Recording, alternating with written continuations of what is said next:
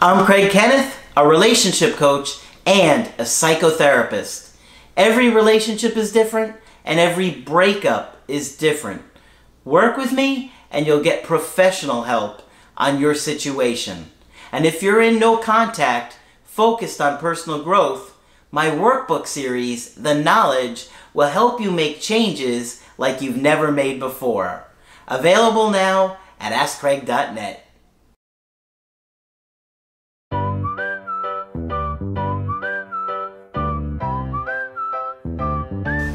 Hi there, I'm Coach Craig Kenneth. I'm Coach Margaret. And today we're going to be talking about it's hard to be anxious.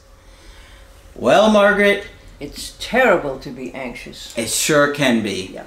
Most of you guys are dealing with anxiety going through your breakup, and many of you have been dealing with anxiety your entire life. And many of you didn't even know you were anxious until you came across our channel. It's really eye-opening. I hear that very often. Right. It's incredibly eye-opening how many of you guys just lived your life and were completely oblivious to how anxiety had been impacting it. And it was only after my breakup with the Applebee's girl that I really realized how much anxiety that I had and how it was impacting my relationships too. So I would have a lot of those aha moments that you guys have. Fortunately, I have 750 videos, I think, for you guys to just sit down and watch over and over and over. I didn't have that. No, you only had me an hour a week. Exactly. It was sometimes more. Sometimes more. And so I had to really, it took me a long time to figure these things out and share them with you because it was going through the process. You know, my mom had a lot of anxiety. Absolutely. And so I knew she had anxiety because her anxiety was higher than mine. And there's one thing that I think that most people don't think of, but we know when another person is anxious, right, if their anxiety is higher than ours is. Yeah, right. But we don't know if people are anxious if their anxiety level is lower. Right. We think everybody feels that way. Yeah. Yeah. And when we see something that's higher than ours, we say, oh, that's terrible. Yeah, exactly. Right. So anxiety has a massive impact on who we are and what we do in our relationships. Right. And it's really hard to deal with it, and it's not easy to change, you know. That's why we're always focused on, you know, helping you guys gain insight, the personal growth. Right. That's why I did workbooks. You sit down and you write it, and you have to think about things. Right. You know, I really work you guys on those things. You know, you have to really think about your past and your history and who you are. Oh, it's not for the faint of heart. No. It's gutsy. But it feels good when you figure it out. Right. Right? Could you give us your handy-dandy explanation of evolution and anxiety? I think you do it better than I. Okay. Well, you've probably heard me say this before, but I really think that anxiety is hardwired into us to keep us alive. Okay? When we're small, we don't toddle away from our parents too far because we know unconsciously that if we go too far, we could die. Right? We wander too far away, we could get eaten by some kind of wild animal or pterodactyl or... or the guy in the next door cave. Exactly. Yeah, some cannibal. Yeah. But so the anxiety is there to keep us safe. And so when we wander away, anxiety is like an alarm system goes off in our body. It says, go back, go back, go back. You're in danger. Better be careful. You're in danger. And many of us, when we're kids, have that anxiety alarm go off so often and so frequently, I think it just gets like broken. It gets stuck at the on position. Yeah. It really does. And it's just like constantly there underlying everything. And if you don't have parents that can help self-soothe you and you can internalize them calming you down, I give the example about my son who when he was probably about 4 or 5, I always used to say to him when he'd get upset, you're okay, you're okay. Just, I would repeat it, you're okay, you're okay. And so now He's 6, but he says it. If he gets upset, he'll say it to himself. You're okay. It's okay. And you can hear him saying it to himself. Which is absolutely wonderful, and what we hope will happen for every child. But that's the beginning of how we learn to calm ourselves down. And I can remember when I was in social work school, my most impressive professor said all anxiety is separation anxiety. And I didn't know what she was talking about, but I do now. Yeah. That constant fear of being unsafe and away from our love object. The paradigm that they give is the child clinging to mom's knee and then going to explore the living room. Yeah. Okay? Getting anxious when the marbles fall down and coming back to hug her knee again and get some more emotional supplies, and then he goes ahead and goes and explores some more. So if that process went well, then we're not going to be anxious. If it didn't, and there are so many things that can go wrong, we can end up being very anxious in our relationships. Okay? Yes. Because we attach to our partners in much the same way that we do to our early figures, dad and mom. Mom in particular, just because oftentimes she's more available. Okay? And how does an anxious attachment style develop? Okay. Kids little kids get upset or frightened, or they have a tummy ache, or they have all those kinds of things. They hear a noise at night. Yeah, They're scared. all kinds of stuff. Now, you become anxiously attached when your mom or whoever it is responds to you in a good way half the time. Okay? If mom responds to you in a good way, a whole lot of times, you will be secure. But if it's like sort of every other time, it's very attuned to you and very appropriate. At other times, she may not be able to respond due to her own issues, or she may do things like be all over you when she feels needy or lonely, kind of expecting you and your presence to comfort her. And babies pick that up very quickly. So it's not that people with anxious anxiety don't ever get the nurture they need. They just never know when they're going to get it or not get it, which would put you in a state of anxiety. And the other thing is, if you have an anxious caregiver, Right. Oh, Lord. they don't know how to soothe you. Right. Right? So if they're extremely anxious and they're still trying to soothe you, that still means they're very anxious. Right. And may hold on to you for ages when it's uncomfortable for you because it calms them down. Right? Yeah. So all kinds of things can happen. Think about a woman with 7 children, right? With lots of little ones running around and all kinds of things happening. She may not be able to respond that way. How much energy, would she even have? How much energy can one person have? I happened to see when I was at the post office yesterday, I believe it was, that an anxious mom came out of the post office with an anxious little kid who got hit by the door that I thought mother had time to catch, so it didn't hit her. And she was very upset by the time she got out. Mother did not respond, but her older sister did. And I thought, isn't that wonderful? 3 cheers for the older sister. Yeah. Although it's not her job, she was no more than 9 or 10. Yeah. But at least she did it, So there are all kinds of things that can mess that up.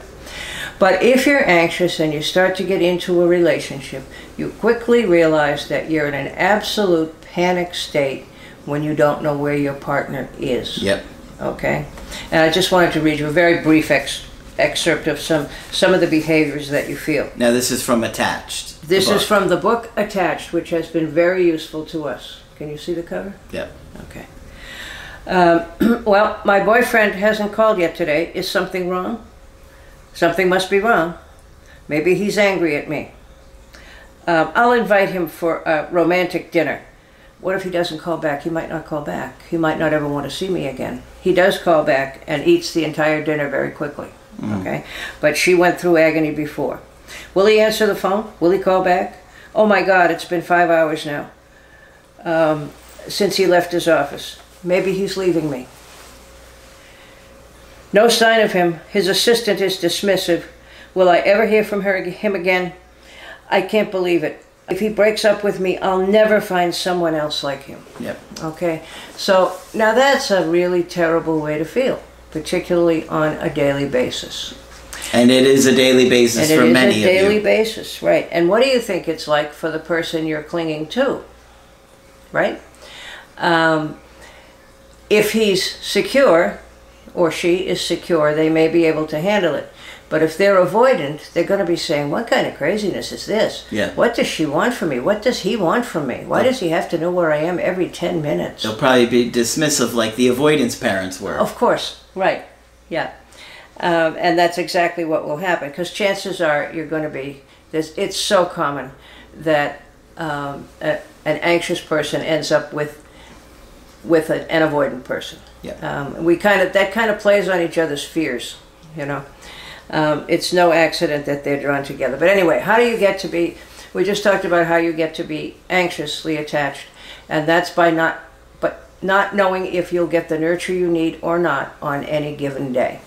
And if you remember how you become avoidant, in really your first year of life, you're told by your parents that you don't have any needs that they should respond to, and that if you do, you better get rid of them.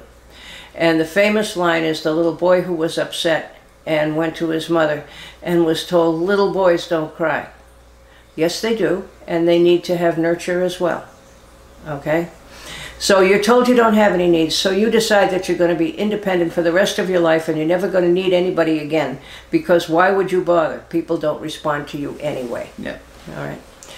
And I'll share with you the most extreme case of anxious attachment I ever saw. This is when I was up north. I was coming out of the agency where I worked, and there was a couple coming in, and I knew them. I forget how I had contact with them, but I had. And I spoke to them, and the guy almost bumped into something on the way in. And I said, whatever his name was, hey, Joe, be careful, you almost bumped into that. And he said, well, I can't look up. I said, what do you mean you can't look up? Well, my girlfriend says I have to walk around looking at the ground all of the time, so I don't see anybody I'd rather be with. At that point, wouldn't he rather be with anyone else? I was speechless.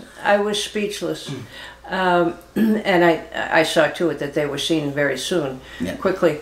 And he was willing to do it. He was so desperate himself to have somebody to love him and to love that he was going along with it. Well, hopefully he'll bump into somebody else. Yeah, right. He can't see anybody. Yes, he was going to bump into somebody. That part was for sure. And mind it, falling in love. Yeah. Falling over her and falling then falling in love. All right. He was falling in love. I was speechless, and that doesn't happen very often. Okay.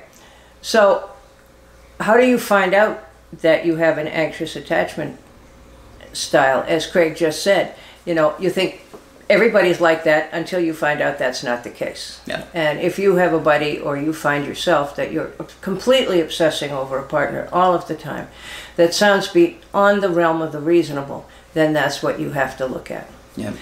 And remember, the anxious child who doesn't know whether they're going to get nurture or not lives in a state of anxiety, wondering if they're going to get it, and wondering what they did to make mom love them some days and not others. Yep. Okay? If you want to make somebody crazy, that's the recipe.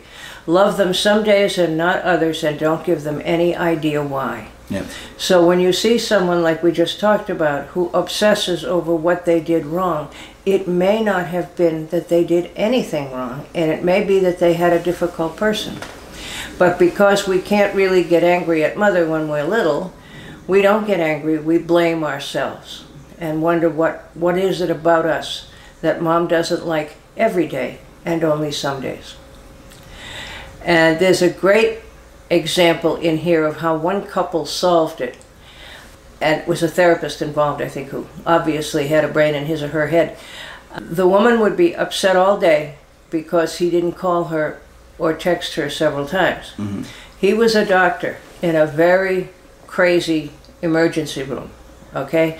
Now, he really couldn't take time now and again to send her a sweet nothing or anything at all. But finally they reached the compromise that he wrote a standard text to her that would say, thinking of you, how are you doing, hope your day's going well. Mm-hmm. So that every couple of hours he could just press a button and she'd get the message. And believe He's alive! Yes, and believe it or not, it worked. He's alive, yeah, that's another thing I wanted to say. You may remember, And a surprising number of people do remember that. Sometimes I talk about people who had, again, a secure childhood, who can call up a picture in their head of their nurturer or their parent, whoever the important person is in their lives, to calm themselves down when they need it. Like my son. Right. Yes. Who can wonderfully say, Daddy's not here, but I know what to say. It's I'm going to okay. be okay. It's okay. And he soothes himself now. And that's what we hope for, but that does not happen for everyone. And I have often wondered, and will ask more often now, when people get so panicked when they're separated from a partner, can they hold the object? Can they call up the picture, the partner's face, the sound of the partner's voice, to tide them over for their anxious moments, or even what we call a transitional object? A piece of clothing, a piece of a t-shirt, anything that you can, call up your partner when you need to soothe yourself. Okay? And that can go a long way in helping. But remember that the anxious child spends all their time wondering, why am I lovable some days and not others, and how is that my fault? One of the things I wanted to add is that a lot of you can think about it in this way. While you're going through the breakup, it's really hard, you feel a lot of anxiety, and what do? You put on our videos and it calms you down. That's right. You put on the Listen While You Sleep playlist at night, and so you hear our voices all night long. And now we have the phone cases with Margaret's picture that say Supreme Leader. That will make you laugh if nothing else. And we've got the coffee mug, and so now, and actually t-shirts too, so you can take us with you literally like a transitional object. I assure you we will have something for Craig very soon. Yes, you can take us with you, but just if we're comforting and you can take us with you, that's a wonderful thing, and that makes us very happy. Yeah. So it's not easy, and that feeling of panic, if you've ever had a panic attack, you know what that feels like. There's nothing worse. So we are certainly sympathetic, and that's what I have to say for right now. All right. So, yes, living with anxiety can be difficult. However, you can get better. Yes, you can. You can absolutely work through it and become more secure, but it takes work. It really does. It's not easy. A local therapist would help. Obviously, the videos will help. The workbooks will help. There's a lot of little things that you can do to slowly become more insightful as to what's setting you off, what's triggering it, and to calm yourself down. One of the best places to start is to stop blaming yourself for everything. And remember that anxious little kids are in a position to do nothing else other than blame themselves. Okay. We have choices. All right. Did you have anything else, or are we? I think that's it for this minute. Okay. Remember to subscribe to the channel, and of course, when you want to get our help personally, just go to my website, askcraig.net. Sign up for the coaching that works for you. Margaret is available for Skype coaching. Yes, if you feel like I can be helpful to you, please contact me. Just click on Margaret on the top of the website to do that. Also, we are podcasting now on iTunes and Spotify if you're interested in listening to the podcast on the go. That's it for this video. I'm Coach Craig Kenneth. I'm Coach Margaret. And we will talk with you soon.